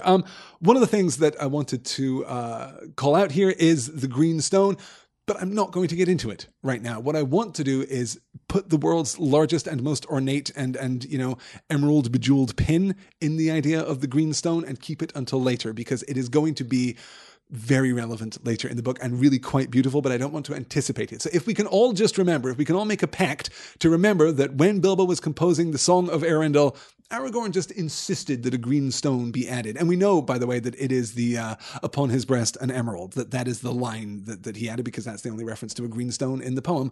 Let's put a pin in that, and we'll wait until later, because I love that when it comes up. It's so good. All right, let's move on. I have one slide left. It is the very end of the chapter.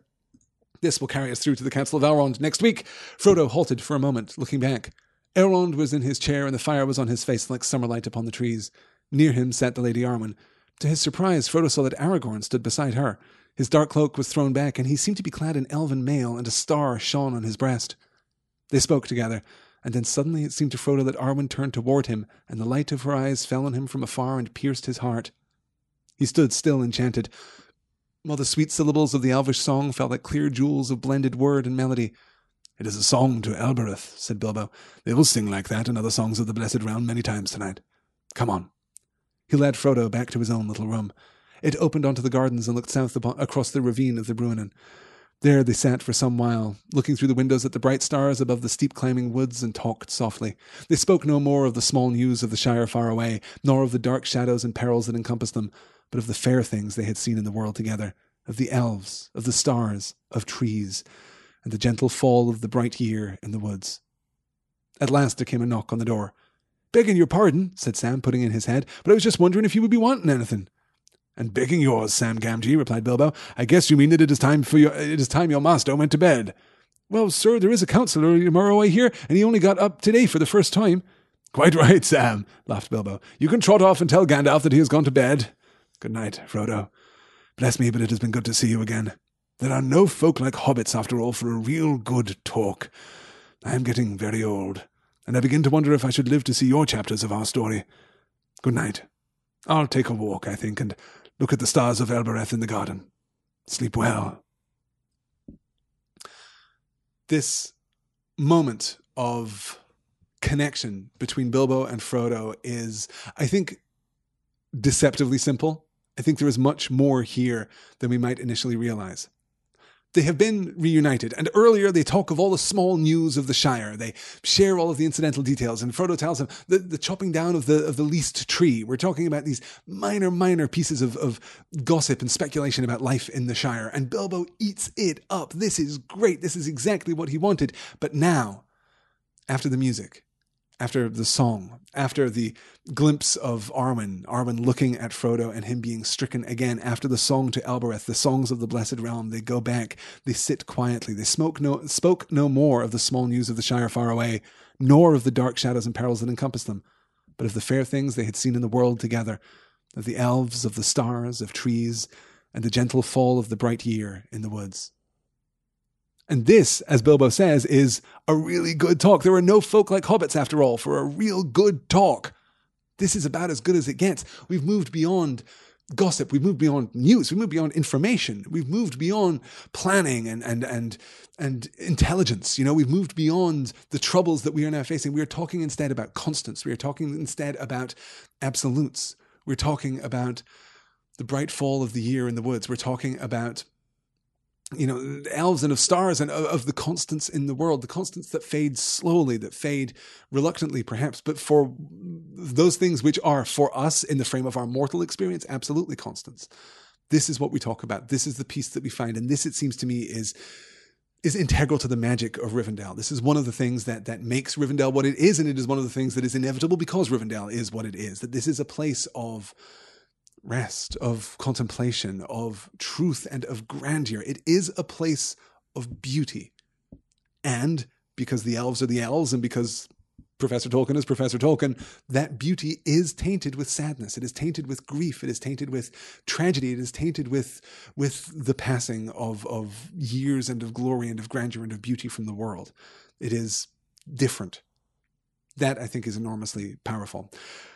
We're going to move into the Council of Elrond. We're going to pick up a few of the threads that we've established in this session. Next time, let me show you that slide. I really need to wrap up here before I keep you all just for the rest of the day talking about this. As Skipa says, this is the talk of things worth remembering forever. That's beautiful. And Pete says, noticed on rereading that Alberath Gilthoniel has the same rhythm as The Road Goes Ever On. I like to think that Bilbo heard it when he was first in Rivendell and kept humming it to himself. That's a beautiful observation. I like that a lot. Good. Yes.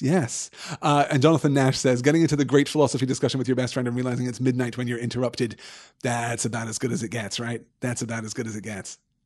All right.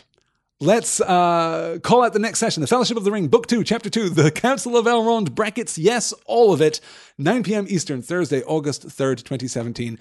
That will be our session next week. There is still a possibility of another Q&A session between now and then, some kind of roundtable something. My schedule is crowded and technical dragons are what they are. I'm glad to see that everything seems to have been pretty straightforward this time. That's always a relief. So stay tuned to pointnorthmedia.com to find out more, or follow Point North Media on Twitter. Better still, head on over to our Patreon page. Everything that I do here at Point North Media, all of these discussions are made possible thanks to you, thanks to your support. If you have enjoyed an episode of There and Back Again, particularly if you have enjoyed every episode of There and Back Again, and you have $1 a month or more that you would like to pledge to a good cause, to the continuation of this series, to other series that I'm planning in the future, I need it. I would love to have it. I need it in order to do this work. Please head on over to patreon.com/pointnorthmedia. All your support is hugely appreciated, of course. And that includes the support of everyone who is right here with me today. Guys, thank you so much for being here. This has been just enormous fun. I've been looking forward to talking about Elrond was a Mariner since the beginning of the book, and now we've done it. And next week, the Council of Elrond. So much to discuss, so much to get through. Thank you all so much for your time. Thank you all so much for your attention. I will talk to you all again very soon. Until then, take care.